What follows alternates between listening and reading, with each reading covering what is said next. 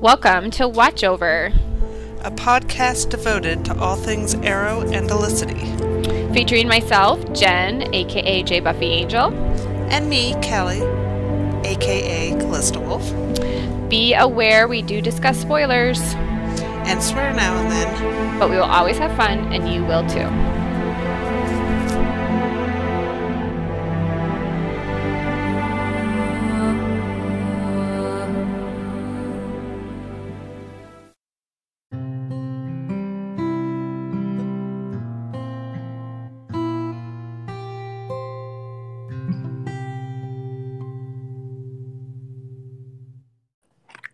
What's up, boo?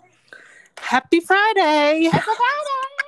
It's a Friday! It's a Friday! Finally I'm got not my gonna have to children work this picked weekend. up. Nobody needs anything from me for like 3 days now.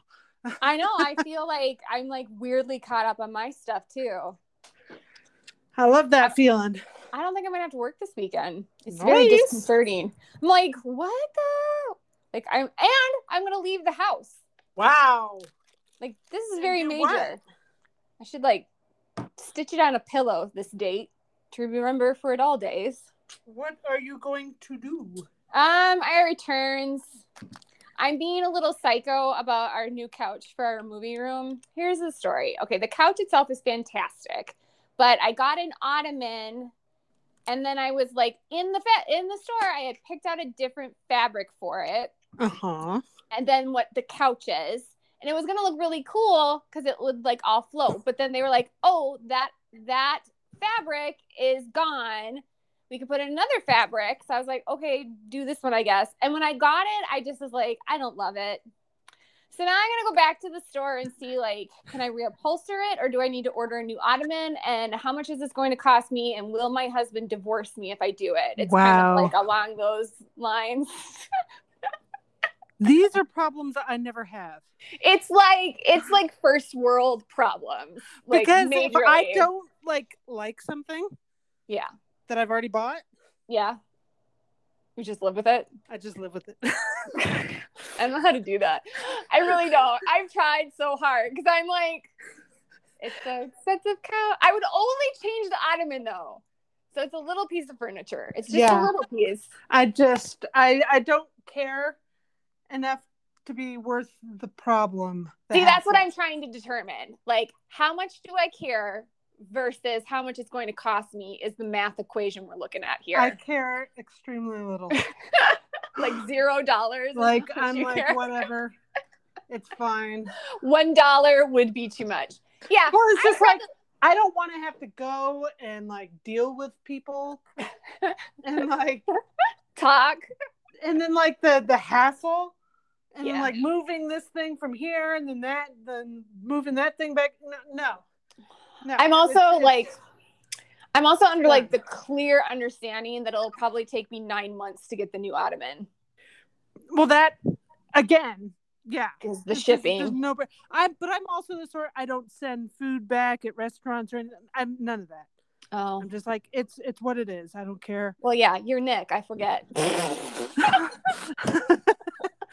These things don't mean that much to me. Yeah, like logically, I know this is not a big deal, and Lauren, who I actually do trust my daughter's perspective, thinks it looks fine, but it kind of bugs me. I'm too concrete sequential. I thought I could be funky, you guys, and do a different fabric than the rest of the couch, and I'm just not that person. I'm not a two different kind of fabric girl. I'm a everything. Would have been nice girl. to have known that before you ordered the ottoman. What? I didn't know. You're picking out fabric. You just think this looks great. Honestly, if I had gotten the fabric I wanted, like, it would have looked great. But the fabric that they gave me just doesn't quite. I don't know. Listen, it's gonna cost me $500. I'm gonna shut up and I'm gonna live with it. Wow. I'm just trying to like determine like what's the bandwidth here. Like, I mean, how much? That's my mom would have absolutely agreed with you, and she was very much a squeaky wheel gets grease type of person, and I'm just like, I don't know what that means. The real ratio here is how much it's going to cost And is that an acceptable fee to my husband who does not give a shit about what the fabric looks like? He does give a shit about how much money I'm going to spend. Exactly. That is the one area in which I will actually care. Right. Is money. So like he'll be involved in the decision making. But it also depends how much money. It's kind of like when he didn't let me get the tile that was going to cost $30,000. Gee, I wonder why. No tile is worth I was like, so that's a no? It was from Italy. It was sparkly. No, nobody needs that. I didn't know it was from Italy. They kind of sprung it on me. I was just like, oh, yeah. She's like, well, I'll check the pricing for you and send you an email. I'm like, okay. And I got the email. My God. He's like, you reject doing math, so I'm going to do the math for you. It would cost $30,000 for us to tile this shower. And I was like, so that's a no? He's like, leave my site. Like, yeah, okay. I get Nick. I get that, like, man. My parents were like, good luck, Nick. He's like, yeah. I'm very cute, though. So I mean, I like Nick to says things up for all my other stuff. Nick probably says that varies depending on the day. No, he thinks I'm pretty hot. He was just, listen, for being married 16 years, still pretty handsy. So I feel pretty good. I feel like I still have a handle on that. It's just how much of my cuteness. It's just once you lose that appeal, Jen. Right. You guys have no idea how much mileage that gets me. So like, as long as he finds me hot and attractive, like, for the most part, it lets me do whatever the fuck I want. So I just kind of need to. But like, we're on the edge here. I might be pushing it. It's a very much a push it situation for me. And we still need to get like stools, and I need a clock, and it's a whole thing. So like, there's still money to be spent on this basement, and we're totally at the point where it's like, okay, we're tired of spending money on this basement. Like, because, home projects start to feel like a black hole that just takes all the monies. No, I don't, because I don't do such things. Well, see, again, you just live with it. How long did it take you to get moved out of the house that you absolutely hated, that made no sense, like, location-wise, for where your children actually attended schools? Like, that took, like, I mean, that was a solid, how long have we known each other? So I've known you since season 3 of Arrow. So how long have we known each other? So that went to 8, 5. That's been off the air 6, 7. 7 years? Has it been 7 years? Something like that. Have you been in my life 7 years? That's so nice. Yeah, and I think it took 5. I feel like it's been more than that. I feel like it's been more than that. I feel like it's been all our lives. We just didn't. No, it's been more than 7 years, because when you think about it, like, okay, I started watching Arrow during season 2, and that was 2013. Yeah, but I didn't join fandom till season 3. I know, but like, I was already circling your orbit or whatever. Were you really? Because I was circling your orbit. When season 3 began, I already, like, I knew who you were. I was reading your posts. I was like, yeah, this girl's on it. I knew who you were, and I was like, oh my God, she's the coolest. And then by the end of season 3 is when we had Spoiler Girl and all that stuff. Love that kid. And so, like, that would have been 2015. You're right. Yeah.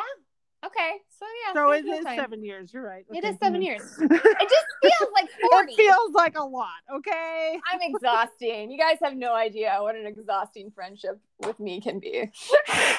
It's just, we covered a lot of ground in this. We do cover. Well, when you talk every day for what? 5, 6 years. I have a job now, so now I can't talk to you all day, which sucks. It's a major downside to my employment. But we get to do this podcast. I know. It's really, you know what I love about our podcast? It's a scheduled time to visit. Like, I know I'm going to get my Cali time. Listen, y'all, we're not fancy. We're just visiting with each other, and we hit record. Like, it's not like, well, that was essentially the kernel that we kicked around when we first started the podcast. We're like, talking on the phone, we're like, wouldn't it be funny if we recorded this phone conversation and then just post it? And then just posted it. Because I feel like we're saying things that people might enjoy hearing. Right. We're funny, we think. Well, back then we were like actually doing like theorizing and shit. Oh yeah, Arrow shit. We were useful. Remember when that happened? Yeah.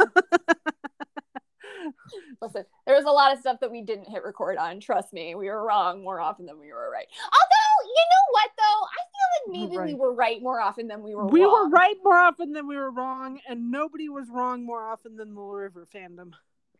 Fuck yeah. They were just... Every now and then I think back, and I'm just aghast at how much they were wrong. Remember that apple person? That green apple? Like, that was like the...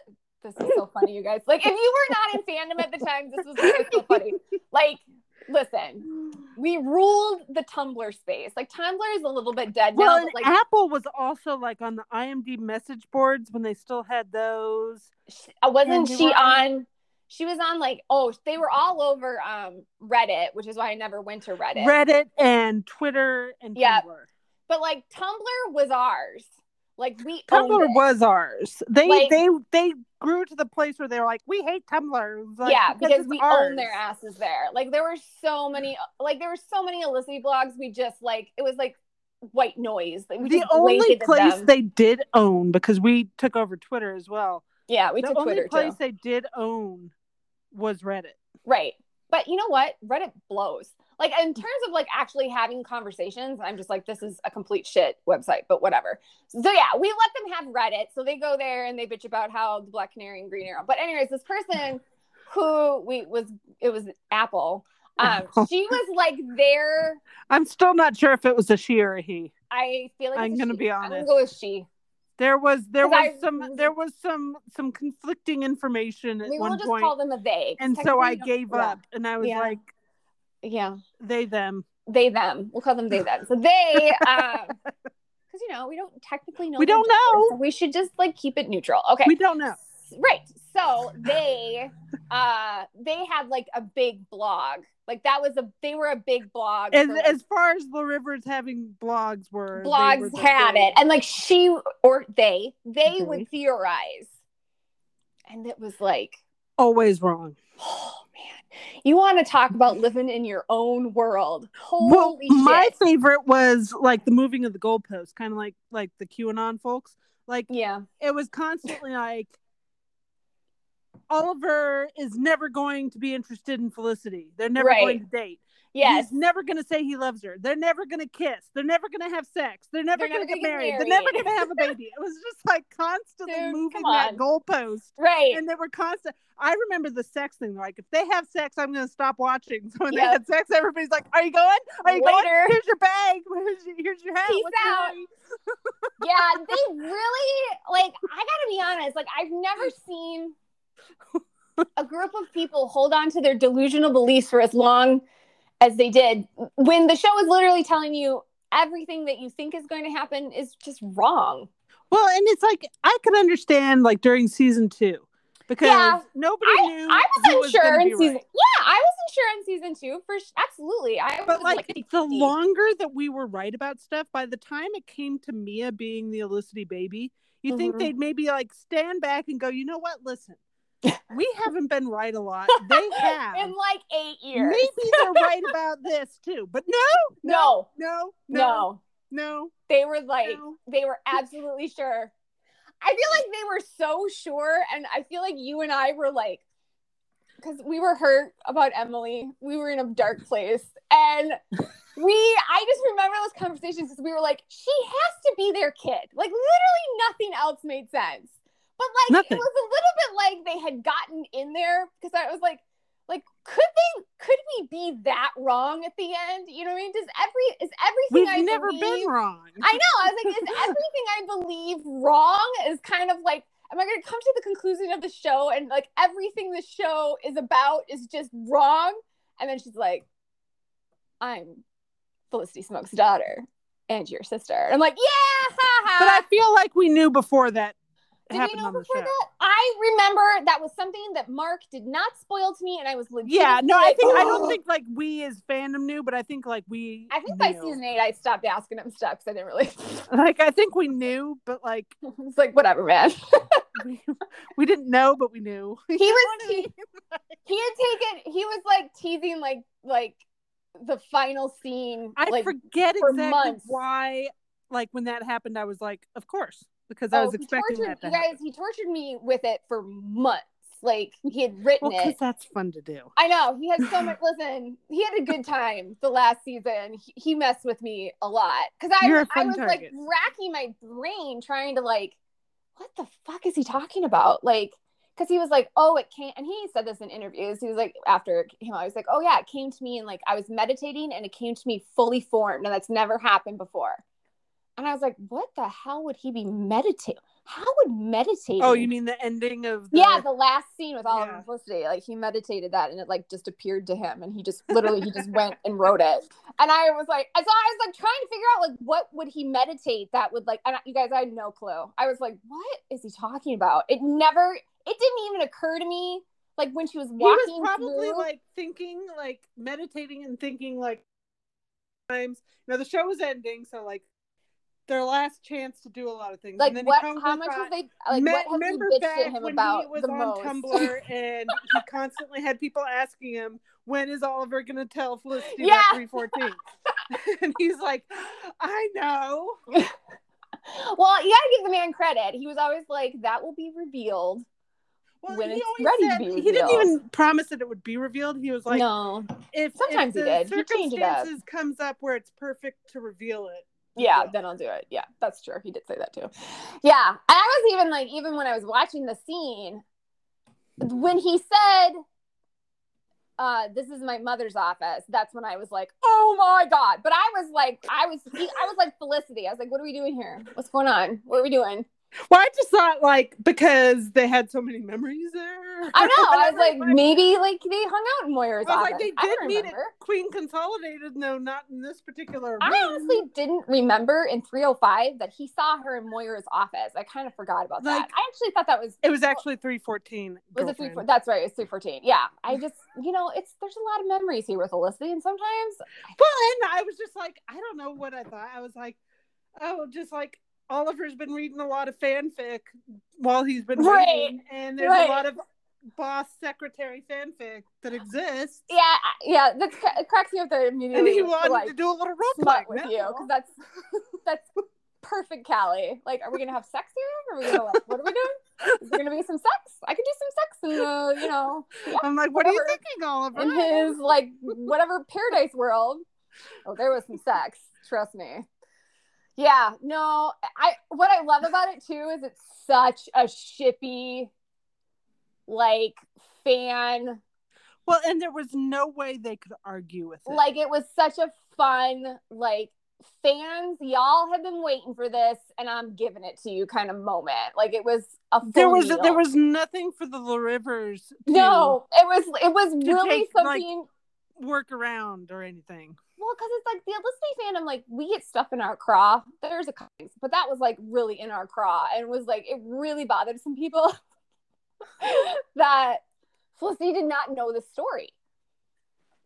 And I honestly just kind of put it to bed. I was just like, he's not. Honestly, I was never one of those people. Yeah, me neither. Really I just was like, it's like a fun. Yeah. It's like, oh, Oliver and his secrets and his many layers. The onion that is Oliver, and it was just kind of like a little. People were like really focused on it, but that was never me. What I loved about the scene, because God, it just shows Oliver is just such a shippy little asshole. Like, well, that too, but like, what was so great about that scene? Because season 3, I gotta be honest, was just the most fun because the Laurel Lance fandom was still like thinking they had a shot.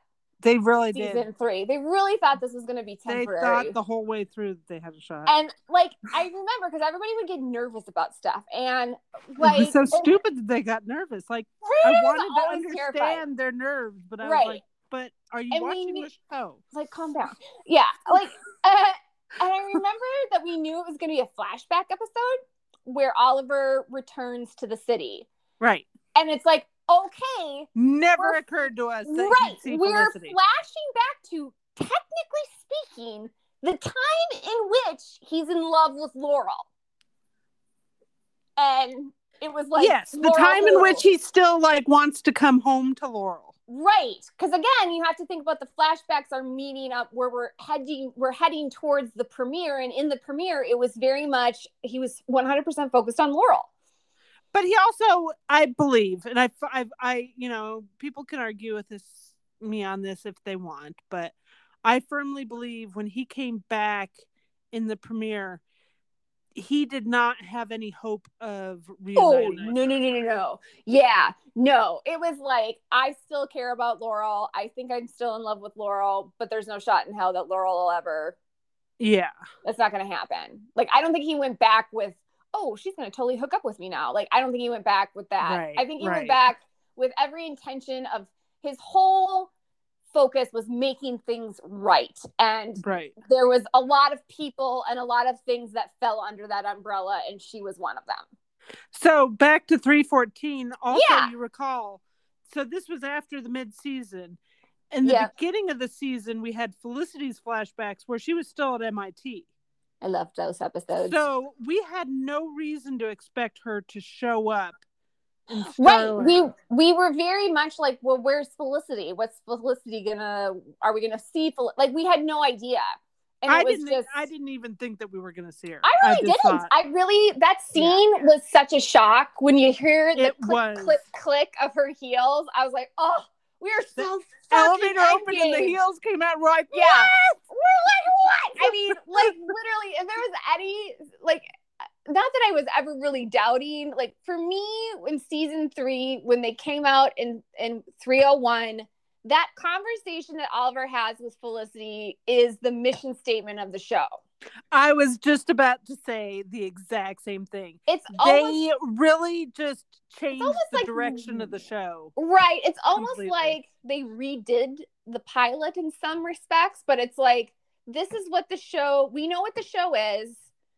This is where the show has been. This is where the show is going. Everybody, and they never veered off that conversation he had with Felicity, which is why it's probably my favorite scene. So I think, like, for me, that solidified. You can't, and like a lot of the teases that Steven was doing back then when he was fun. Remember when he was fun? I miss when he was fun and he wasn't an asshole. Fun Steve was the best. He was very much like, well, kiss could just be a kiss. It might mean nothing. It might mean everything. And then, you know, he was just turns out it was everything. It was everything. And then he was very much like, you know, there's one woman in Oliver's life and he's not going to veer from that. So like, that was all during SDCC. And he talked about this dinner conversation, like in literally every. He wanted us to know that what Oliver says to Felicity during their date, that this wasn't Oliver being glib. This wasn't him feeding a line. This wasn't just like this is how I feel for now. This was Oliver saying, this is my soul. This is what's in my heart. Own it. Here's my heart. Yeah. And it's to, you know, he tells her he loves her in a million different ways without actually saying I love you. But it's like, to me, it's one of the great. And I think too, like, you're coming off 223. And what I loved about Steve is he knew fans were like, was it real? I think it was because real. The Laurels were working hard that summer. They were, trying to convince us that it was all just a plan and a ploy. Yep. And I was and like, it was fake, and the kiss is gonna be fake, and the date is gonna be fake. It's all fake. Yep. He's just using her as bait. And I remember Emily Bett Rickards, they had done. She was at Upfronts, and they interviewed her. And she was just like, she was so excited for that scene. But then when she saw how it ended, she was like, I was just thinking, the fans, no. Because it was just like, if it's not real, it's just crushing. So I think like Steve was very attuned to, we were in a fragile state of mind. And we needed to hear from somebody that it was real. And he did a very good job on press that whole summer. He did a very good job. He was like, somebody said, and it wasn't real. And then Steve's like, or was it? Or was it? Was it real? And then like somebody asked Mark point blank. I don't know if it was then or if it was at SDCC or if it was another interview. It was then, right after the episode aired, and he answered it on Twitter. No, but there was another thing. Oh, was there? Oh, okay. Because Mark wanted us to be very sure what happened in 223 wasn't a throwaway. And he even answered so much as to say, no, it was real. And like somebody asked, like, well, when did Oliver know that he was in love? And he's like, well, Oliver's obtuse, you know. And I'm like, okay, well, whatever. That's not helpful. You can still get specific. Like, I want an episode writer, number. You know, Oliver might not have a fucking clue, but you know. You know, you created him, so you know. I like how you like try to dodge out of stuff like these were real people. You're like, Mark, they live in your fucking head. Just tell us what. Mark, you know. So you are Oliver. You are Felicity. You are Diggle. You know the answers to these questions. You need to decide. Stop being a little bitch. Little tell punk. Just tell me. Mark Guggenheim. Yeah, no, for me, I was like in a major stress, just like, because you weren't sure. Yeah. I was like screaming. It was so fun because that scene was full. I just love it when these scenes pop up on Twitter and we all reminisce, because it was literally like heart in my throat screaming. I saw it. I was really surprised at my reaction to it. I was like, oh my God, oh my God, oh my God. But then when they did the flash and I saw he had slipped her the vial and she has the vial and she's going to. That was heartbreaking. I was devastated, you guys. I was like, are you? And like, I got to be honest, I wasn't like really digging into like the things he said about Laurel in season 2. Like when they were like, when Lance was like, when they slammed the door on them multiple times. Right. I was just like, because like they brought her back and I was like, oh, you don't know. It's so much easier to see in hindsight. It was so much the benefit of perspective. Yeah. Once Mark answered that, no, you can wait. Just wait. Sorry. My daughter came in and had questions about laundry.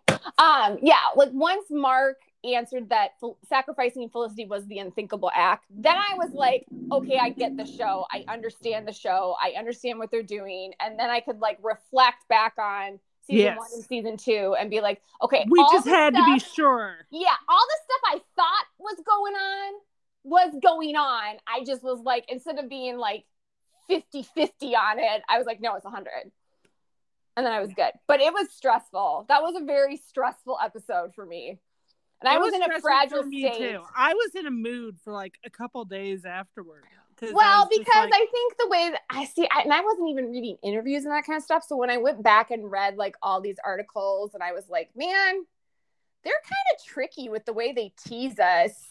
I was so like, tricky. This is like not the greatest, like tricky little bitches. Because I was coming from Vampire Diaries, you guys, and listen, Vampire Diaries, you are a well-fed puppy on PR and teases and cast interviews and poster. Like it was an onslaught. Like you could with Arrow, they just always wanted just like it was like little teeny tiny tidbits, like he'd pop up on TV Line or pop up in comic book resources, and then he had to listen to those pricks talk about.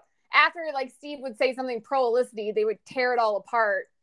Honestly, I think that's what, to me, the Felicity fandom, one of the reasons why it got so big and got started, I think, on Tumblr. We had to support each other. We had to support each other, and there was no space in which our ideas were being talked about on any of these major websites.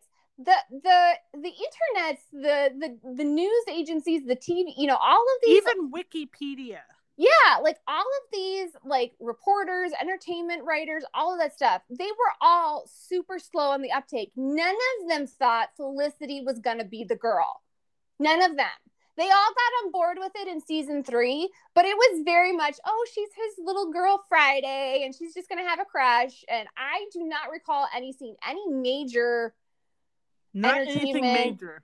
I can't think of anybody. Like once Felicity kind of was like substantial and the show was like, we're going this route, then everybody got on board and became a huge thing. You know what I mean? But like just having ideas to talk about and where, our perspective on the show being reflected, there wasn't much. I really and listen, you guys, I looked really hard for a while trying to find like, is what I'm thinking crazy? And then I would see like Tumblr and everybody was like, no, you're not crazy. So I was like, okay, this is where my people are. So I will go where the people are, Tumblr was where it was at. Yeah. So I think like there's a little bit of revisionist history to me. Like I side-eye Eon line. I side-eyed TV line. Oh, we were shipping them from the start. Entertainment Weekly. No, you fucking weren't. Y'all were. Oh, it's gonna be Laurel because she's the Black Canary for a solid almost 3 seasons, and then you were like, oh, he seems to really like this Felicity chick.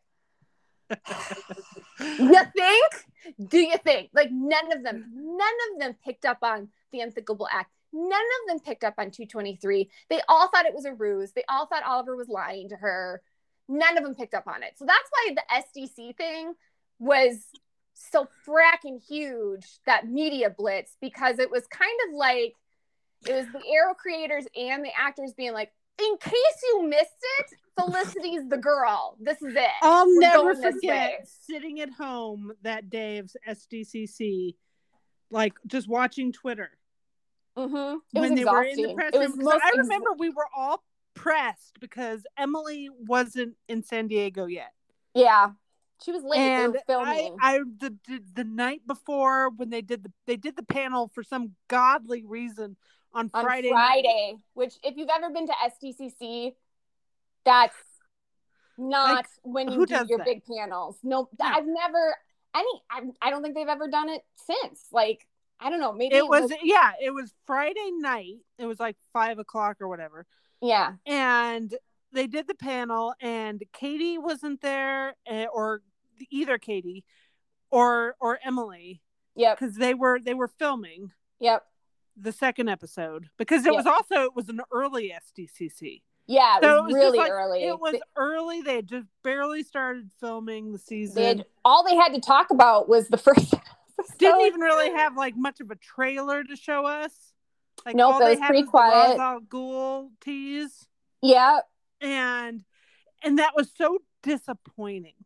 It was, and I wrote like some angsty ass one shot because I was so pissed about it. Like I was legitimately upset. And then like the next day, and they're doing the press room, and I'm just like bummed because Emily is not there yet. They're like flying down. Yeah, they were on Instagram with it, and it was just like watching this all unfold. And then all of a sudden, somebody says, Stephen Amell said that Felicity is the only woman in his life. Right. It was that. And then somebody else was like, "Fuck no, he didn't say that." Where? Yeah, we were like, "Where did he say that?" I need video. Yep.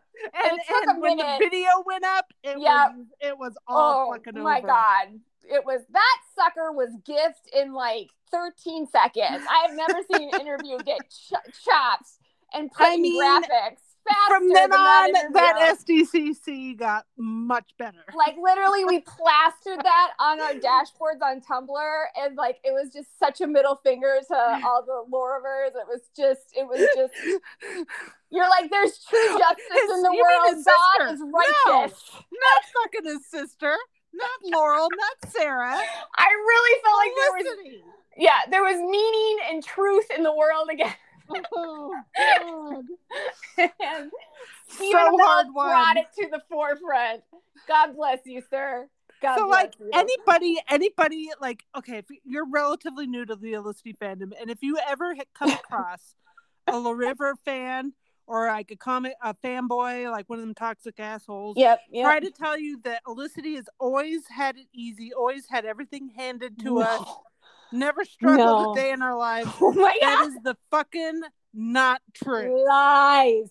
Like, if we had it easier in later seasons, it's because we earned it. You want to talk about a groundswell, like, movement. It was really just... It was hard days out here in the hood, you know? It was really, it was so... Like, the whole process, what I loved about it was so organic. Like, as the show realized how great she was and began to move in that direction, fans were, it's like we were in step with the creators and the writers, and we were like, it just felt like, we get you, I get you, you get us, we get each other. Well, it finally felt like from that SDCC on, it felt like they were looking at us, looking directly at us and our side of the fandom, and saying, hi, we see you guys there. We see you. We know this is what you want to see.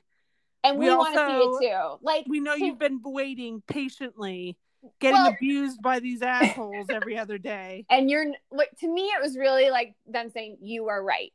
You were right. What you see is real. You are right. You were right. You were right. You were right. You were right. Yeah. Like, and to me, because there was a little bit of when Steve did that interview, I mean, we all flipped our shit. But even the Loriver's on that interview, they're like, that's just Steve. He hates Loriver. He's just promoting. Oh, yeah. They tried to do the whole, they didn't tell him to say that. That's just his opinion. So, yep. So then it became even more important when Mark, and I know we all hate him, but Andrew Kreisberg gave their interviews and they were backing Steve up 100%. Oh, yeah. In fact, I included, back before Kreisberg was revealed to be a complete and total creep, right? I included in like a fan vid I made, like a voiceover of Kreisberg from that SDCC talking about how, like, if they were your friends, you'd be like, you would want them to date together. Yeah. Yeah. So, like, once we had the creators of the show being like, no, it's Felicity. I mean, you can't really. What can you do? Well, and I like that. We still had Apple saying they're not going to have sex. Well, it's like, okay, but like, here's the thing. This is what was so crazy. It's like, to me, the real death knell of Oliver and Laurel is 214. Like, that hallway, that's where they died. And Mark in later years was like, there was literally I heard, I didn't hear a soundtrack, I heard nails being hammered into a coffin. It was done. And I mean, Mark said, like, they were done romantically by early season 2. Yeah. I say, they were dead, but that was the nails in the coffin. That was in case you missed the time of death. And my thing is, here's the funeral. Like, listen, and I was pro Laurel for a really long time. Like, I really was. I was like, I don't know how you did that. I know. I felt like there was character potential there.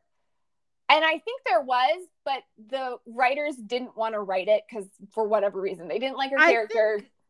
I think you're absolutely right. I think she did have potential, but you had more faith in the writers to care about that potential than I did.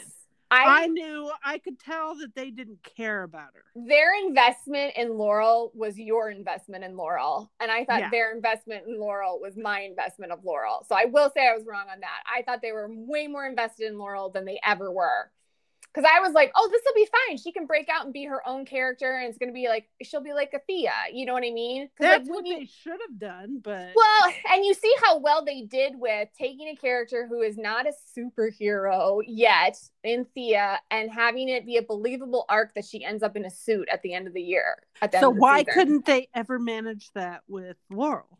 Right. And if you really dig down on that answer, there's only really one conclusion, is they were trying to get this story over as fast as possible, which only leads you to the next question, which is why? Because they wanted to kill her off. They wanted to be done with it. They were done with it. Character. They're like, she doesn't work. We can't write her. It just doesn't work. They were done. So, and that's also why they were okay with bringing her back as a different version of the character, because then they didn't have to honor her particular history with Oliver or anybody else. Shit was over, and like it was done. It was a fresh take on Laurel, and it played into Katie's strengths. Listen, Katie plays a bitch really well, and they just let her play a bitch. Yeah. And I'm like, yeah, that works. It was believable. Listen, I tell you what, the most believable Laurel ever was before she died and became Earth 2 Laurel was that one episode in season 2. I think it was 212. The one where she was drunk in it. Yes. And she was like insulting Thea, and then she insulted Felicity, and she was like, she was letting her bitch out, and I was like, there she is. There she is. That's our girl. There she is. I recognize. Welcome to the show. You finally made it. The truth comes out. Exactly. Yeah. And I think that is. I think like a lot of the sweet, first of all, Katie can't act sweet very well. It just doesn't come off very genuine on her. No, it just really wasn't genuine on the character. You're just like, nah, that's just not working. But to me, when you were a Laurel Lance fan and you wanted Oliver and Laurel together, the thing I could not wrap my brain around was, they come back from season 2 or from season 1, and they have that big talk in the first episode of season 2, and they basically say, we wish we could go back, but we can't. It's acknowledging that that's what they were trying to do all year long. And that's how they justify what happened in season 1 and make it able to move forward. Right. They said, yes, we weren't just spinning our wheels. We were trying to do something. We just didn't realize we couldn't do it. We were doing something impossible. Exactly. Yes. We're trying to go back in the past and fix something that really can't be fixed, which is what, again, you and I were saying all along was what Oliver was trying to do. It really wasn't about loving Laurel. It was about fixing his mistake. But what he says during that conversation is, if I could go back and do things differently, I would. Okay? So he says that to her. But then Sarah shows up. Fast forward a couple thousand years now. Within a couple weeks, he's banging her sister again. Well, and also, I have to say it. I could go back. He did go back when he was Spectre, and he rewrote the universe. Mm-hmm. Yep. He went back and he fixed a lot of shit. But he didn't bring her back. Did not fix that. Why? Because he didn't want to. Yeah. I think that to me, if there was ever a coffin, if that was ever a statement on how Oliver truly felt about Laurel, I mean, he's literally the hand of God. And he's like, you get to come back alive. You get to come back alive. You stay dead. It's just, well, it's not even just like come back alive. It's like, you get to come back alive and you get to be with the love of your life and you get to be the best version of yourself and you get to do this. Yeah. None for Gretchen Wiener's body. And I honestly don't remember what the reasoning they gave in the show. I remember it being I don't think they gave any reasoning. I think it was like, oh, well, weak. Sucks to be her. It was pretty weak. Wasn't making a lot of sense. I remember like Black Canary. Oh, I do remember because Bitch Canary, she was upset that, like, you know, season or Earth 1 Laurel didn't get to come back, and she was all upset about that. And it was basically like, well, we like your version better. They're like, well, we decided that you deserve to be around. That Laurel didn't work. This one does. Yeah, we like you. We don't like her. It was pretty much. We killed her because we didn't like her. Like, did they need to like spell it out for these fuckers? I don't know how you stay being a fan of a show who does that stuff. Who's like, just you have I can respect that Laurel was their favorite. I can't understand why they continued to watch and root for her when it was so clear that the show did not respect her. Right. Well, I don't understand sticking around and having daddy hit you. Like, I don't get it. Like, they were just, it's like, well, he only hits me because he loves me, children.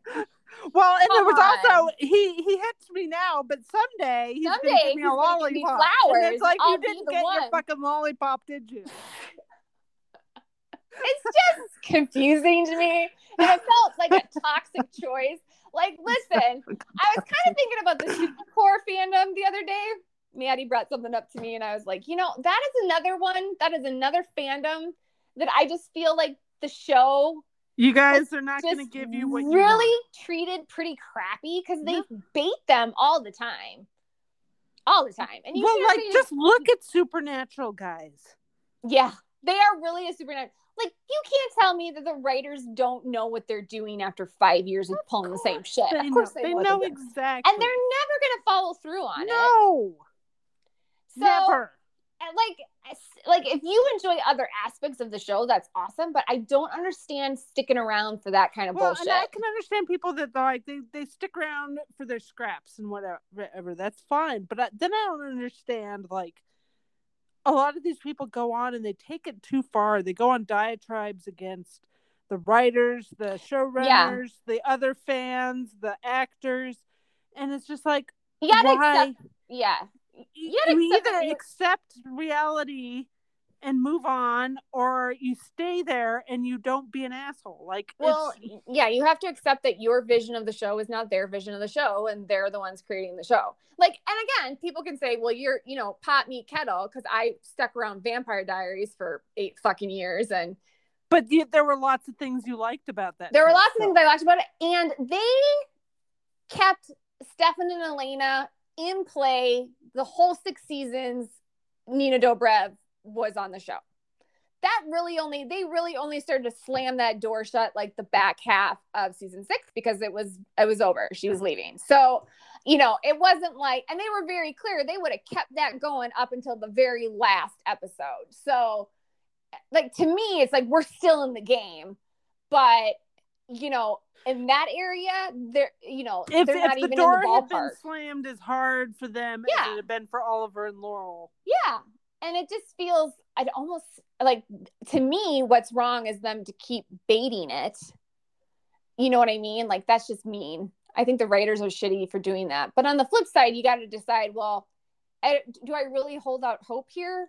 Or do I just let it? I don't know. It's a tough call. It is a really tough call. It's very hard. I can't do that. I respect the fact that there are people who can stick with it and like have hope up until the very, very last second. They don't have their soul worn down. And don't have their soul. I don't have it. I just am like, no, Daddy hurt me. I take him a base. I don't have the patience. I set my boundaries anymore. And once my boundaries are reached, then I'm gone. I'm very much like, you got to give me something. If you're going to dick me around, I'm not going to stick around. Like, I remember on Suits, I was fed up. I was done with Suits. I stopped with Suits too. Yeah. I was done. I would not watch another season until Donna and Harvey got together. I didn't like that it was being used. Oh, there's a point to which you take the will they, won't they too far, where it actually becomes a crutch. Like, the writer doesn't think he can write the show without having that crutch. And I hate that. I hate when they do that.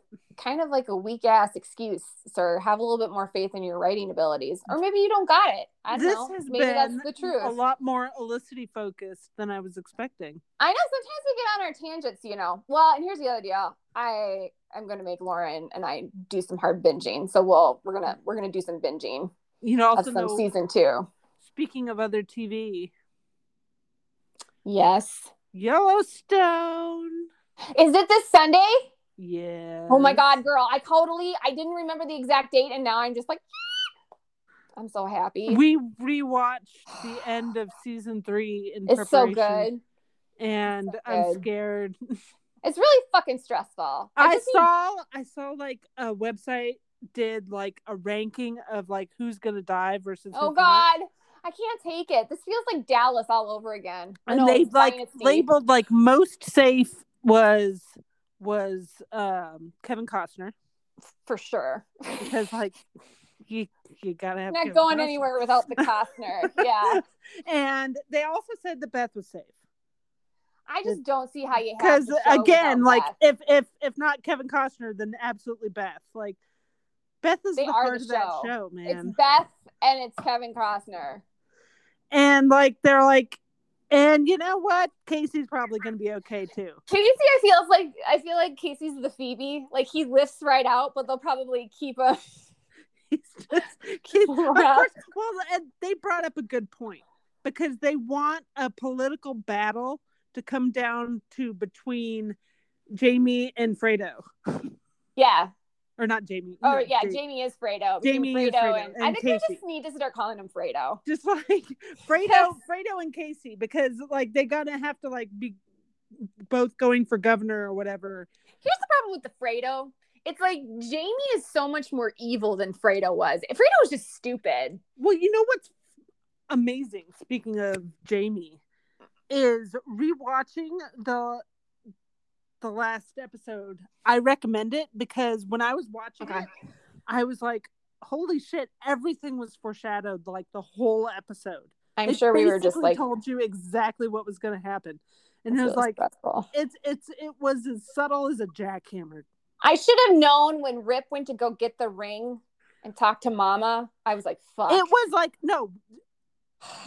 She had a conversation. No, she had a conversation with Rip like at the beginning of the episode where he was like, she asked him about like if he had killed anybody like the previous night. Oh yeah. And he's like, oh no, we don't want to talk about that. And she's like, no, we are going to fucking talk about that because you and me, we don't do secrets with each other anymore. And yeah, I'm like, yeah, girl, you go. Also, we're married and I can't testify against you. So it's all good, baby. So she's like, no, you're going to be able to, if we're going to do this, you're going to be able to tell me everything that you do. Yeah. And we're going to be open with each other. And that's that. Yeah. And there was like, it was this talk about like vengeance and death. And I was just like, oh my God. And like the whole episode, everybody's conversations were pointing to like, we're all gonna fucking die. Well, I loved her talk. I mean, clearly I'm super religious, so I didn't agree with her, but she's like, she's like, you know, good and evil. She was just, I can't remember what she said, but like, yeah, it was God is the profound. land. Yeah, like there's good and there's evil and God's the land. And we're just, this is where we're battling it out. And I'm like, it's such a Beth thing to say. You know what I mean? Because like, you got to ask yourself, how do these characters make these little moral, because otherwise then they just turn into Succession and they're just we don't want that to happen. Or Scandal, where like no redeeming qualities exist in any of these people anymore. So, you know, yeah, I'm very excited. I'm very excited too, and I'm a little scared, but I'm very excited. I'm a little scared. As long as I don't kill my Beth, I'll be fine. I don't know how live I'll be able to watch it because I know, it's so stressful. I might have to like wait until the next day to watch. I feel like you're going to be right and Beth's going to be in a coma because they got to give time for Rip to lose his fucking shit. I want to see, I actually really want to see Rip lose his shit. I want to see Rip because like we've never really seen, he's kind of always been, you know. Well, we did like that one episode where they took Beth and they were like beating her up. Yes. Oh, which was super traumatizing. But I also loved that episode so much. Because it was horrifying and traumatizing, but it was amazing. Can I tell you? Oh. Okay, turn this off if you guys don't want spoilers. 1, 2, 3. That's all you get. Okay, Rip takes, like, he knocks down a plate glass window. He takes 3 bullets in the stomach, still keeps going. Like, doesn't even pause. Doesn't even, like, flinch. And then he takes the guy's gun and he bashes his head out and then he presses in his eyes. He crushes his skull with his bare hands. Bare hands.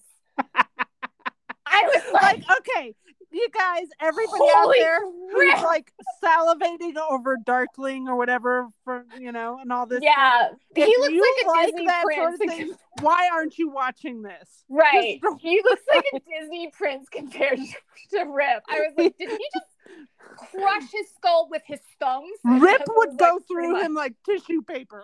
Yes. He was like, you gonna die, but I didn't know how he was gonna die, and I was like, damn. Like, I didn't know something so completely disturbing and gross could be hot, but it was hot. It was the hottest goddamn thing. It was super hot.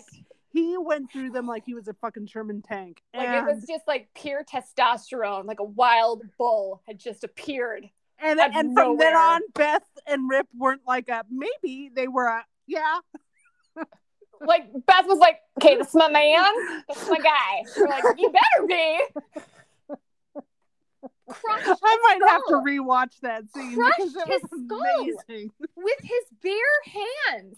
I wouldn't even thought. Do you remember how excited I was for you to watch that episode? Oh my God, I was so scared. Listen, when Callie watches shows before you, she's worse than Mark Guggenheim. She teases things and it's just torture. Like, you guys don't know what she did to me on Lost. Like, it was just really stressful going into things.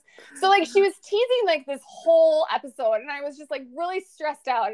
And she finally had to tell me, like, Beth's going to be okay. Because I was like, literally, I am scared to death. Like, I don't want to watch it. She's like, oh, it's super traumatizing, but you'll love it. And I'm like, that doesn't sound like... And I was coming off, like, my Outlander shit where it was like, I'm still, like, that's PTSD. Traumatizing and you don't like it. Yeah. Yeah. I was, like, PTSD over, like, the entire... Like, let's torture Jamie for an hour. Like, no, that's not entertaining. I don't want to watch that shit. So I really needed her to like talk me down. So she was like, no, it's going to be awesome. She told me that Beth was going to be okay. So like, I knew Rip was going to save Beth and I knew Beth would be okay, which is how I was able to withstand like the tension and the traumatizing scene of where they beat the crap out of Beth. And I'm like, they beat the crap out of her, but like at no point does Beth ever stop Bething. No, she does and not. That's another break. thing that I have to like. It's amazing. I think about it and I get chills because that was when I was like, oh, she's one of those characters. Oh my god!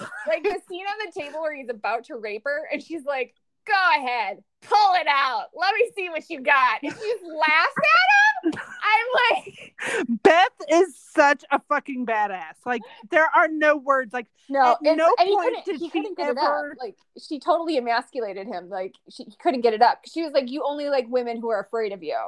And she refused. She's like, "Go ahead, blow my face off, whatever." But she's scared. But it's not like she's casual about it. She's scared. You know what I mean? But she's just like a ball of fury. Like some women, they'll get scared and they'll like shrink back. Yeah, she gets scared and she turns into a grizzly bear. It's like a ball of rage. She's just like a ball of fire and rage, and it's quite impressive. I gotta be honest, the actress, she deserves an Emmy for that scene. It's pretty ridiculous. Yellowstone has not gotten nominated for anything, but whatever. Yeah, that's Emmys for you. I kind of stopped caring about them. I don't really like pay attention to them anymore. Me either, because they're not a very good barometer of anything. And it's not a good barometer, and it feels fucking rigged. It is. It's just rigged. Like they pick who's going to be the Oscar winner. Like it's going to be, someone's going to have to really upset Kristen Stewart. Guess what, guys? Not Kristen Stewart. Kristen Stewart. It's Kristen Stewart. They picked her. It's going to be her. For what? For the Oscar. Because of for Spencer, for Princess Diana. Oh. I'm not saying she's not deserving of it, although I haven't seen the movie yet, but I'm just saying, like, they picked the one. They picked the one. And that's going to be the one. It's just very anticlimactic. Like after she's won the Golden Globe, tell us how you really feel. I know. I'm just like, whatever. So I really don't like. I kind of watch it for fashion, and then I'm kind of done. I enjoy it because I don't know. I grew up watching it. Yeah, I grew up. I don't know. It was a bigger deal to me when I was a kid, because like that was actually how you heard about good movies. Like keep in mind, we didn't have the internets that Kelly and I. I don't know. I just had like family memories. Like a lot of people are like, nice. Like Christmas, me and my mom Easter is a big deal. It's like I remember the Oscars. Me and my mom watched it. Nobody else gave a shit in my house. It was like an event. My mom would make dinner, and it was like the one day we could eat in the family room in front of the TV. It's like her Super Bowl. Like it was like a Super Bowl, and I was like, we don't get so into it, and so like when I watch it, that's kind of like why I'm watching it, because I just have all these. I love that. These family memories with it. So it's like a lot of people are like, oh, their Oscars are so stupid. And I'm like, yes. I don't think they're stupid. I just feel like I don't think they're stupid. I just feel like after the actress has won literally every other award before the Oscars, are you really not going to give her the Oscar? Probably not. And same with the actor. And it's fun things happen sometimes with the Oscars. The one that is fun is supporting actor. That's the one. There's often a lot of shake. That's the one where the shenanigans, and there can be upsets. Although, has Glenn Close won an Oscar yet? I don't think so. We should probably give one to her. Maybe she has. I feel like she definitely deserves one, because I'm gonna feel bad if all she gets is a lifetime achievement award, because it's kind of like, I know, right? That's the pity Oscar. It's like the pity Oscar. Don't give her the pity Oscar. At least give her like it's kind of like Denzel Washington should have won for like 15 roles before he actually won for, what was it, Training Day? They should have given it to him for Philadelphia. Shows and people that win lots of Oscars. Yeah. Or awards of other kinds. I started watching Ted Lasso. Yeah, I saw, because I was going to tell you to watch. Okay, guys, with Callie, you have to be careful, because if you tell her to do something, she won't do it. She doesn't do it. A little bit. So, like, I kind of was like, I told you I was watching Ted Lasso, and you were like, yeah. I was like, okay, so I wasn't going to push it, because I was like, then she'll just dig her heels in and she won't do it. So it's exactly how I do. So I saw on Twitter like something about it made you laugh, and then because I agree with you. The first 2 episodes are kind of slow, but we're saw a fucking TikTok. Oh, and it was like the fucking TikTok, because somebody was like, "You need to this scene right here is hilarious" or something. Okay. And I was like, okay, and I saw that it was Ted Lasso, but I was like, I could have swiped and scrolled away, but I was like, I'll watch it. And it was like a scene where it's like Roy and Keely and the little girl, I don't know her name yet. Yeah. And she was upset because some boy said that her breath smells. Yeah. And so like Keely's like, let me smell. And so she's like, oh God, just gagging and all this stuff. And Roy's like, whatever, let me have a go. And the little girl breathed on him, and he just like his face just like blinked a couple times.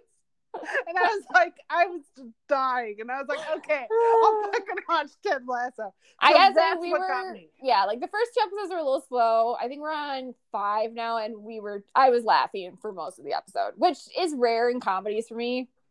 I'm at season 2 now. So. Oh wow. Yeah, I'm also really slow. Just ask Jen about watching comedies, because I always want to watch dramas first, and then my husband goes to bed at 10. So I need to be more generous on the comedy side of things, because we're watching Community and we're watching Ted Lasso, and he loves comedies. So I have to be a more giving partner. Kyle, he'll watch Ted Lasso. The other night, I had it on, and so he watched, and I just tell him this is what's happened. So he can keep up to date. Yeah. But I'm not waiting for him. Now, I do wait for him with New Girl. And we're making our way through New Girl. This season, I gotta say, of New Girl that we're on is it's a drag. Which season? I don't remember the number, but I feel after Nick and Jess broke up, it got to be after Nick and Jess broke up, and we stopped watching. Schmidt and Cece are engaged and they're planning their wedding. I feel like the wedding's going to happen by the end of the season. I think that's about when we stopped watching. They do the thing that I hate, that you have a couple that's really popular, you get them together, everybody loves them, then you break them up, right? Yep. Then they're doing the thing where they're like, we're not dating anymore, we're still friends. And now we're gonna not care if this person's dating somebody else. Yeah, it's the relationship never happened. It's kind of every now and then they'll reference it. So I'm like, I know you guys know these used to be a thing. It's yeah. And Nick hook up with Megan Fox while Jess was on jury duty. Yeah, and she was sublet. I'm like, Megan Fox subletting their loft and being into Nick, that doesn't seem realistic. No. It's just sorry, Nick Miller. I'm sorry, but no. And that Jess wouldn't be bothered by that? Okay. Yeah. I agree. Came back from jury duty, she was all rooting for it. And I'm like, no, that's not realistic. I never got on board with that. And I just didn't find the show as funny anymore. I literally just didn't.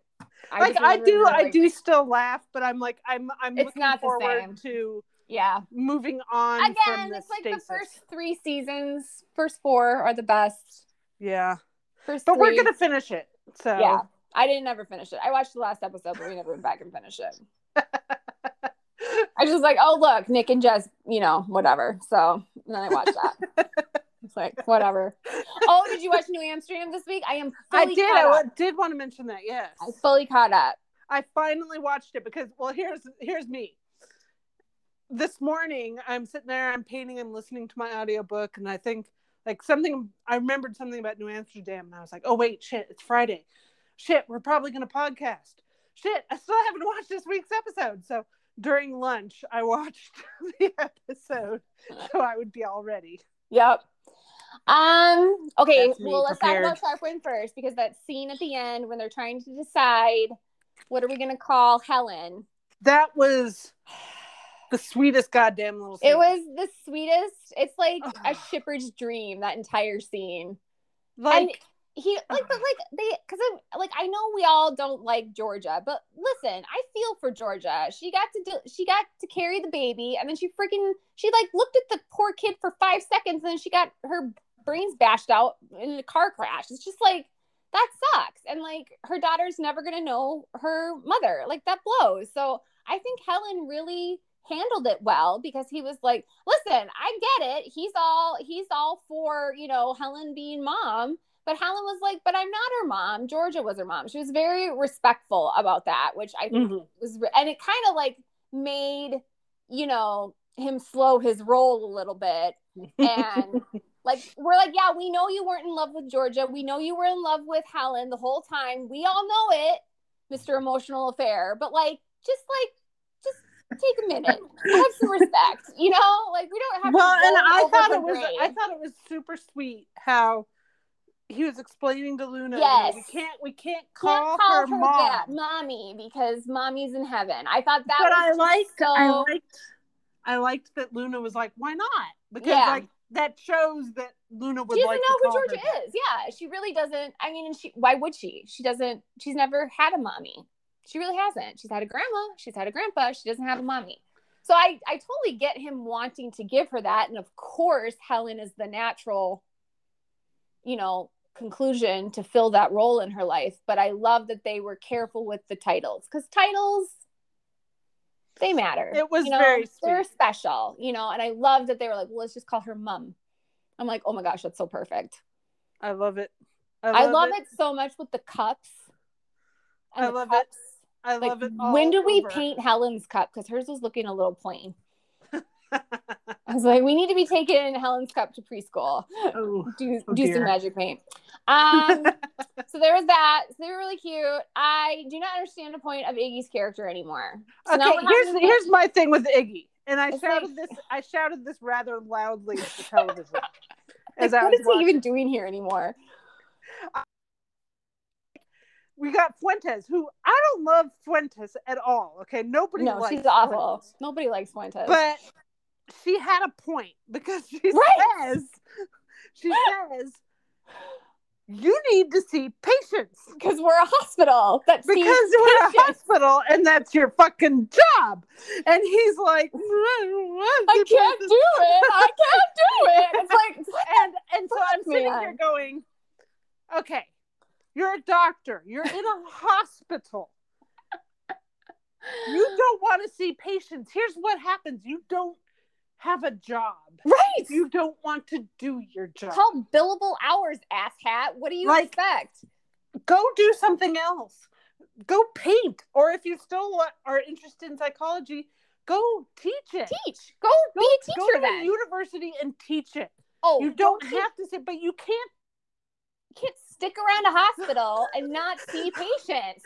They're not going to pay you not to do your goddamn job. There are two kinds of people in hospitals. There are patients and the people who take care of the patient. Correct. And if you're not going to take care of the patients, what the fuck are you doing? His husband has like the patience of a goddamn saint. Can we get a divorce, Roland? We need to find him a new man, because he's cuter than a cupcake.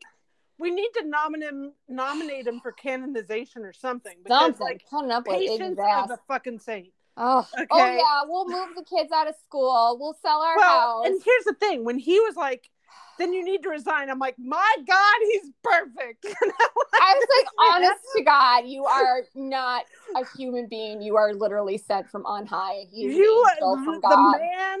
He's just because he was a little like, well, she has a point, honey. Why aren't you seeing patients? Like, nobody can drill down what his problem is, because even like the chick, what's his secretary, she was like, is this all about like the wacko? And it's not. He's just like, oh, I just take all of their problems upon myself. I found myself getting really irritated with him when he was in his office and he's pacing around, and she's like, you need to see patients, and he started like doing the panic attack thing, and I'm like, it was also you're such a fucking faker. Like, it was also spectacularly bad acting, which it was either he was purposefully faking it, or he's that bad of an actor. I think it's equal parts. I don't know, man. I was not buying it, and it just made me I agree. I had the exact same reaction. I'm like, what are we doing here? Oh, and I love how he sells it to Fuentes. Like, he's this amazing instructor. Like, he has all this knowledge to get. I'm like, he is literally, okay, first of all, he had siblings marry each other. You had siblings marry each other. We're not forgetting that. Second, he literally is having an emotional breakdown about the way he patients, like the way he takes, the way he does therapy, and he's teaching that exact same method to all of the students. Oh, get overly involved in everything is literally what he's telling them. And they're like, no, we were cool having a boundary between professional and personal. And Iggy's like, oh, you're not really getting to the root of it. You're really not talking about what's really important. You're not, oh, you mean they're not making the session all about them? Iggy, yeah, that's what a therapist does. Like, I remember every psych professor I ever had would talk about their therapy sessions in psych class. I'm like, hi, this isn't another class for you to another therapy session for you to air your bullshit. Like, keep it to your therapy session and just tell me what Freud said about X, Y, and Z. You know what I mean? Like, that's what I need to know. I don't need to know about your divorce and 3 children and whatever. It was every single psychology class I took. They did that. And that's what Iggy's doing. He completely makes the whole session about his issues, which is pretty much the last thing you do as a therapist if you're a successful one. He's irritating as hell. Oh, he's just and the I don't worst. understand why I still have him on my TV. I feel very strongly, I feel comfortable now placing him in top position for the absolute worst character. And then clearly, Walmart Laurel, as you so fantastically call her, Walmart Laurel is second. Not a big fan. Because now what? Okay, I'm confused about this endowment. So she pays off the girlfriend, so the girlfriend, the guy, so the girlfriend can get into, residency at, New Amsterdam. So now Fuentes knows about it. So Fuentes is like basically blackmailing her, not so subtly, to give another donation. So she calls the fund dude, and she seems to be acting like there's not enough money. Like, how difficult will it be to make another donation? I thought she was like a gabillionaire. I have no idea. So this is where I get confused. This is kind of like Max and like his never-ending programs that cost millions of dollars and they just don't talk about it. Money is a foreign concept. Like, where are we getting the money to pay for this stuff? Like, here's the thing. I don't like Fuentes, but the woman has a point on that end. Everything Max wants to do costs a fortune. And they're a public hospital, and you've got Iggy not billing. Yeah, and then you got Iggy, who's just a drain on resources. And I love how Mac's like, it's okay, Iggy, you don't have to actually do your job. And I'm like, I was like, no, actually, he fucking does. I'm 100% okay with Fuentes firing Iggy. 100%. Behind that choice. Absolutely. That's the thing that she can do right before she leaves. I mean, honestly, I'm waiting for Iggy to get in a car wreck or something. Like, he's my Laurel. Like, when are we going to kill him? Like, when is it done? Like, I can't believe we have him and we don't have Kapoor anymore. I mean, honestly, the whole setup of the show is kind of ridiculous. Like, that you're going to have a heart surgeon and a therapist and a breast cancer doctor and an internal medicine guy. Have them all work on a patient who got in a car wreck. That's not how it works, you guys. Like, my sister's a radiologist. She doesn't know how to perform heart surgery. Like, she knows stuff about the heart, but that's not her specialty. Like, when you're going to see a heart surgeon, you don't also see the ER doctor at the same time. Or you don't also see the breast cancer doctor. Not unless you both have heart problems and breast cancer. So every time all 4 of them are working on a patient where the other doctors do not have any reason to be there, I just laugh. I mean, at least on ER, they were all ER doctors. So it made sense for them to all be in the same scene together. Yeah. And Grey's Anatomy, they're all surgical residents. So it made sense that they were all doing surgeries and stuff together. But I don't get why is Iggy in a scene with Helen? I don't get it. And it's very rarely related to their specialties. They're just like, oh, I'm here to help because we're short-staffed. Okay. They're short-staffed a lot. You guys are short-staffed all the time. The episode where they were all working in the ICU.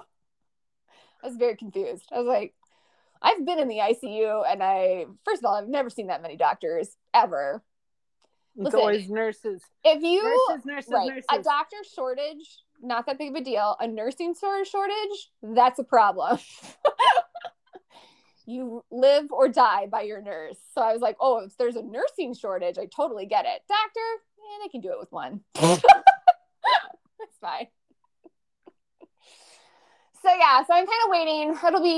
Clearly we know where her Walmart Laurel story is going. She's going to find out. The girlfriend's going to find out. They're going to break up. It's going to be a thing, whatever.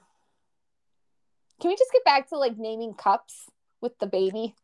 Can we just see the show about them? I do like how they're like, so we kind of went 0 to 60. Like we went from like just being buddies to they're like mad lovers moving to London. And Max was like, yeah, like I feel like we skipped some steps. Just a couple. Like, I don't know, like dating. Well, it's like they went from like we're best friends to like we now live together and are a family. Right. I'm like, what? Some people like most of like the period in which you go see movies and have a cheeseburger together lasts a little bit longer than that. But it's all, you know what? I'm fine. It's fine. He's been in love with her since day one. They went through all the early stages during that one night. Yeah, it was like speed dating. Only they were like just speed dating each other. Like every new table was just the two of them. Basically. So yeah. So it's good. It's still better than season 3. So that's good. It's much stronger than 3. I was like, I'm going to need something 3. You got to give me something. They're like, we're not going to give you anything in 3 until the very, very end. Like, okay. Thanks. But now I feel pretty well fed on the sharp one side of stuff. So it makes my tolerance over all the ridiculousness much higher. That was true with Olicity too. I could put up with we could put up with a lot of bullshit if Olicity. I feel like the bullshit bugged you more often. I was really invested in a lot of the bullshit. Well, I feel like in retrospect, bullshit, like in season 5, like Olicity not being together didn't bother me the way it bothered some people in fandom. Like some people in fandom like acting like I can't watch this show if these two are together. Crap, right? I was like crap. I was like, no, did you watch season 2 live? Because I remember that. Well, and they would all talk about season 2. How season 2 is this amazing episode, and I'm like, okay, but we're literally, it's. Like, you have no idea what season 2 is like live. It was literally living for I don't think that they nowadays the scraps that we got from season 2, everybody's like, oh, this is awesome, this is wonderful. Oh, like that was all we fucking had though. Like, and it was an episode where like Felicity would show up once the whole episode, and especially in 2B. Oh, it was wretched. And like in retrospect, they pulled back on her clearly, so it was a bigger shock at the end. Like I get it now, but I was starving, and all we got was Sarah. Starving. It was thirsty times. Sarah, and it was just devastating when he hooked up with Sarah. I was like, I have no idea. I was like, what the fuck is this show? I really feel like I should have seen it coming, but I didn't. I just felt like it was kind of like, it felt like to me, Elena going back to Matt at that point. I was like, why are we doing Matt? We have clearly defined that Stefan and Damon it's going to be one of them. Well, and it was hard to understand without reconciling. It was a comfort choice for both of them. Well, and I know that a lot of people really have, because it's very fuzzy. That's why I wrote my thing, because everyone was very confused. Because I think if you asked somebody in early season 2, when was Oliver falling in love with Felicity, there was a clear trajectory. But then all of a sudden there was just like a hard stop, and he just did like an about face, and he's with Sarah. So I think people had a problem with, and I think it's legitimate. I think it's fine to have this beef. Like, it was like whiplash. Like, okay, it really was like he's like, though. Okay, we thought he was in love with Laurel. Now thought he was in love with Felicity. Now he's in love with Sarah, and they're gonna move in together. And then literally the next episode they break up, and he's in love with Felicity. Well, she's the one he wanted all along. I never thought that he was in love with Sarah. Yeah, I think that too. It's kind of like, was Felicity ever? And when you make this comparison, I think it's easier for people. Because Felicity was the driving character in her relationship with Ray, and she's so emotionally accessible, it was easier to see that Felicity loved Ray. She just wasn't in love with Ray. Correct. And Oliver and Sarah were very much the same. Yeah. Right. They're two Olivers dating. So there's not a lot to go on communicatively. There's just having sex in a bed, and now we're talking about moving in together, and it looked like Sarah was the one who was like, oh, this is too fast, where Oliver's like, I'm totally all for it. Well, and the moving in together, like, people sometimes make those choices when they're in love, you know. He wasn't really living anywhere at that point. He wasn't living at the mansion. He was like sleeping on a cot. He was searching for a home base. And he was like, I need to find an apartment. Hey, Sarah needs to find a place to live too. Let's get a place. We should just move in together because we're bumping uglies and it'll be, you know. Yeah, I can't fuck her in Laurel's apartment. I mean, I did once. Was probably in bad form. I mean, he was trying to do things differently this time. Yeah, and it was just so like. I actually think, to me, it didn't really bother me that Oliver. Because to me, that question, who do you love the most? He had to answer that question. And he knew the answer. I think he knew the answer, but I think he was, it's like, yeah, it's the falling in love slowly and then all at once. Of course, slowly, yes, he's realizing he loves Felicity, but that all at once moment where he's like, no, she's it. This is it. This is who I love. And it doesn't matter if I'm with her or if I'm not with her, I will love her until I die. It's that moment. And that's the clock tower for me. Like, I think he was like, I love her, but like, he's still going back and forth about, I can't be with her. I can't, it's too complicated. My read on it is very similar, but slightly different. I know you like the 106. Or no, the 206, yeah. Yeah, 206. No, I think my read on it is that he recognized he loved her, but no, can't. No. Right, can't have her. That. Right, the she's the unattainable. More, from my perspective, that was more him saying, okay, so Xing out her as an option isn't going to work for me long term. Mm-hmm. I'm going to need... It was, I 110% believe that was where he realized this is how to beat Slade. Yeah. That's where he answered the question. Right. Like, he knew. Well, I think he knew the answer. My read on it is he knew the answer to the question, but that was when he knew how to turn the answer into a legitimate strategy. A plan. Yeah, I mean, she prompted him with it because she was like, you just need to outthink him. Well, and also she was showing him her utter and total faith and belief in him. And that was also he was like, she's willing to work with me on this. Well, this isn't just like me out here alone. She's well, he was so alone. That's what he felt. Thea hated him. Roy was, where the fuck Roy was, he really was his mom had just died. Mm-hmm. He really was at this point where I don't think I can do this, and she was that. I'm in it with you to the end of the line, and he's just like, yeah. I just can't escape that light shining on him moment and he puts his hand on her back. Where I think that was definitely a done resolution. Like, I am never not going to be in love with this woman, and I can't hide from it. I can't get away from it. Between realizing he's in love and accepting that exactly. I kind of like the whole season is Oliver realizing he's in love. You know what I mean? Correct. Because he's slow. it's Oliver, and he's really getting down to what's in his heart. Exactly, and this isn't a guy who spends a lot of time and what on isn't his in his heart in the case. Well, yeah, he doesn't think about his feelings very much. You know what I mean? So the fact that we're like, Oliver, you're clearly in love with Felicity. Oliver being slow to realize that, to me, doesn't mean that he loves Felicity less than Felicity loves him. Like, I think sometimes people take that as like, he didn't know right away, immediately.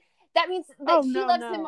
And I'm like, no. There are different trajectories. You can take different roads and arrive at the same conclusion as your partner. You know what I mean? He was a lot more careful and guarded about it. But well, I think he was very for good reason. It doesn't mean any less because it's just as deep. Well, what I love about, because we're so often the audience's Felicity, in that sense, to me, we were Oliver, because it was like we could see it. We could see all these steps, and we're just waiting for him to for the light to go off, and I liked that they really built that season slow. And yeah, they threw in the Sarah stuff, they threw in the Laurel stuff to keep you off balance, which I think they did extremely effectively. I felt off balance. So like when I look back on it, I like that there are smaller moments and then there's kind of this one big moment that all leads to the series finale. I think quite honestly, I think it's one of the best executed story arcs on television that I've ever seen.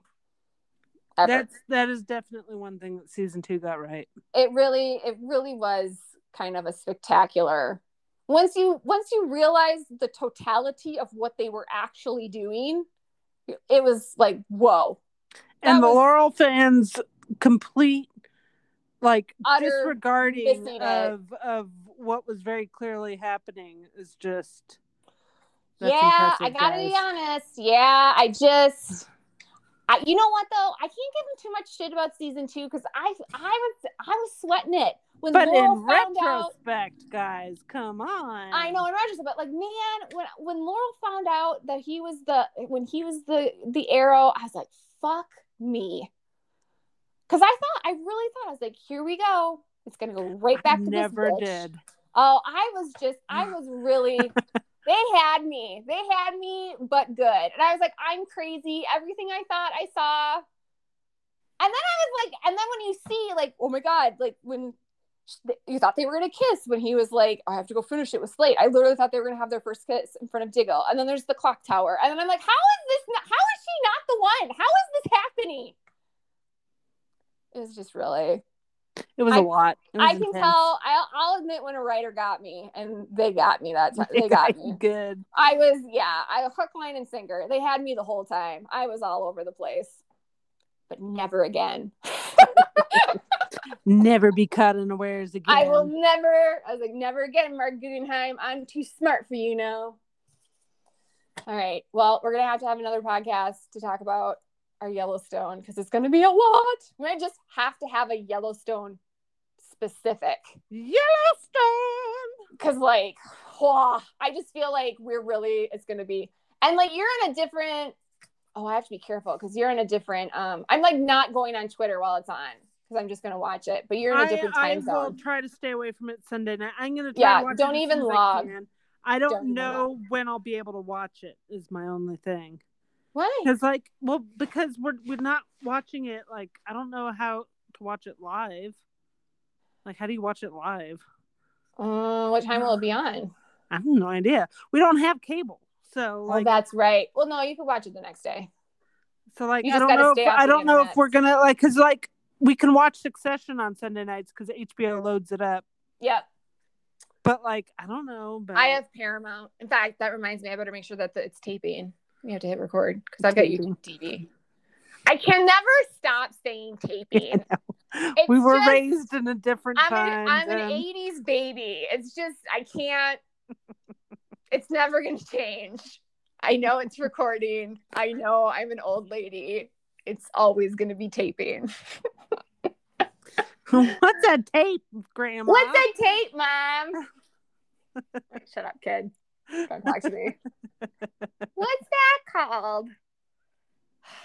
Every time I think about Buffy, I think of like the absolute stress of taping Buffy and like trying to measure like how much tape did you have and would the tape run out, because I was trying to keep Buffy episodes. I didn't like to tape over Buffy episodes, but I only had a certain amount of tapes, and it's like, did I have enough tape to cover the whole hour? Would I have to change all my children? This is really a lot. I got pretty great at determining how much tape and how much time that equaled recording. I was a master. And then like the tape would run out, and it'd be my favorite is when you had it all calculated out perfect. Yes, this will fit on here, and then it like recorded in like the super high quality. Yeah. So you only got half of it? You got half of it? Yep. Motherfuckers. Or then it's like, it quits. You had to find another tape. And then you're trying to determine what Buffy episode should you tape over. It was like a Sophie's Choice moment. And you have microseconds. You have a commercial break if you're lucky to make this decision. We'd be old, folks. It was so stressful. We lived in hard times.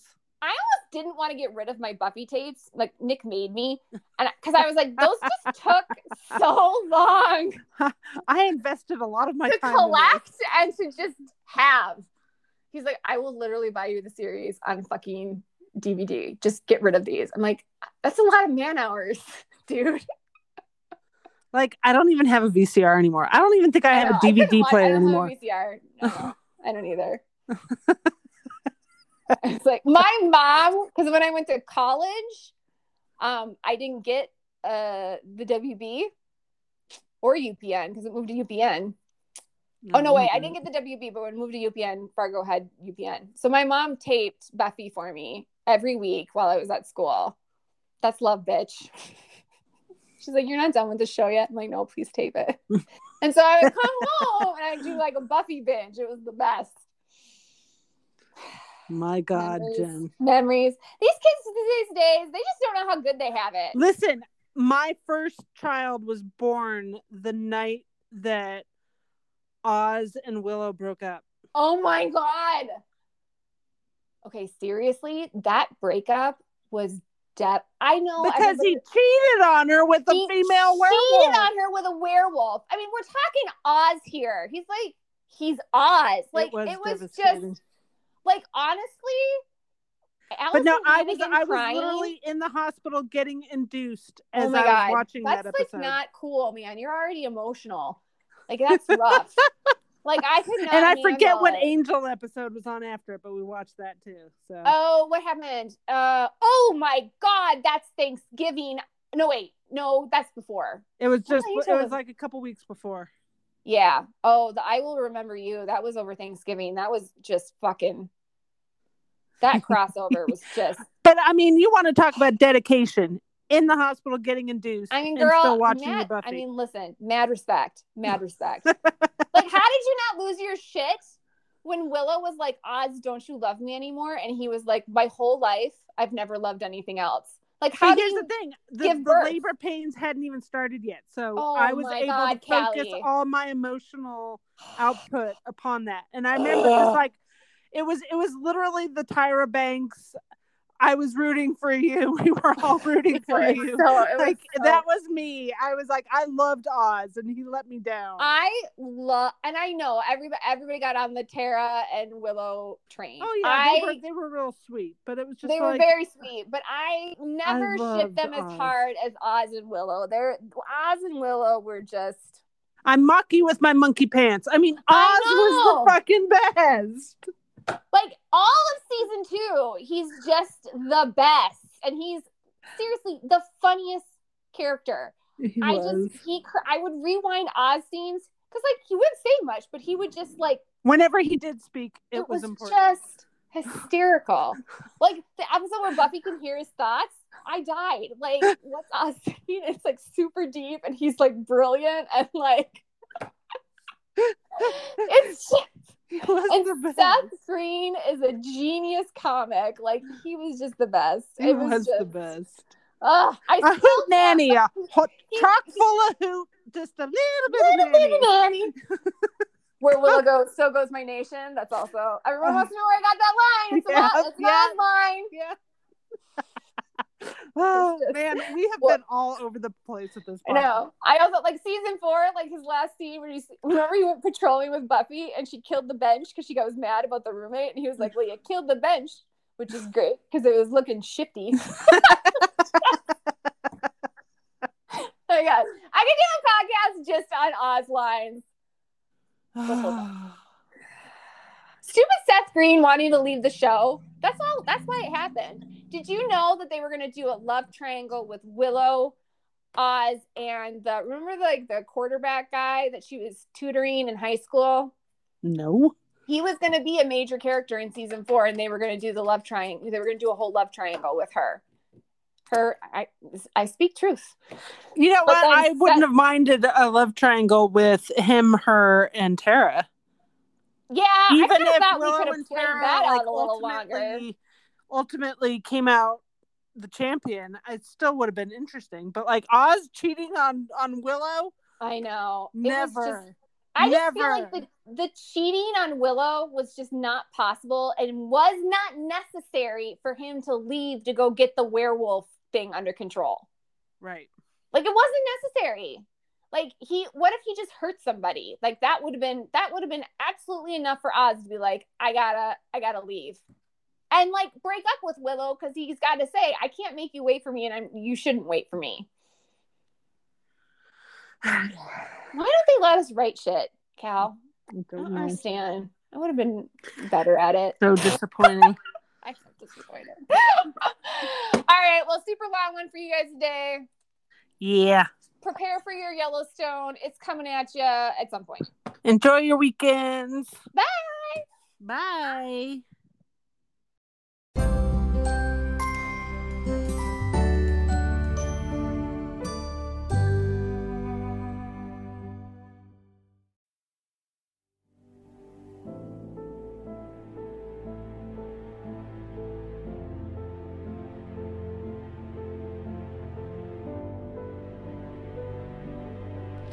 Thanks for joining us this week. Be sure to listen next week. Subscribe to Watchover on iTunes or Google Play. And look us up on Twitter and Tumblr. Bye. Bye.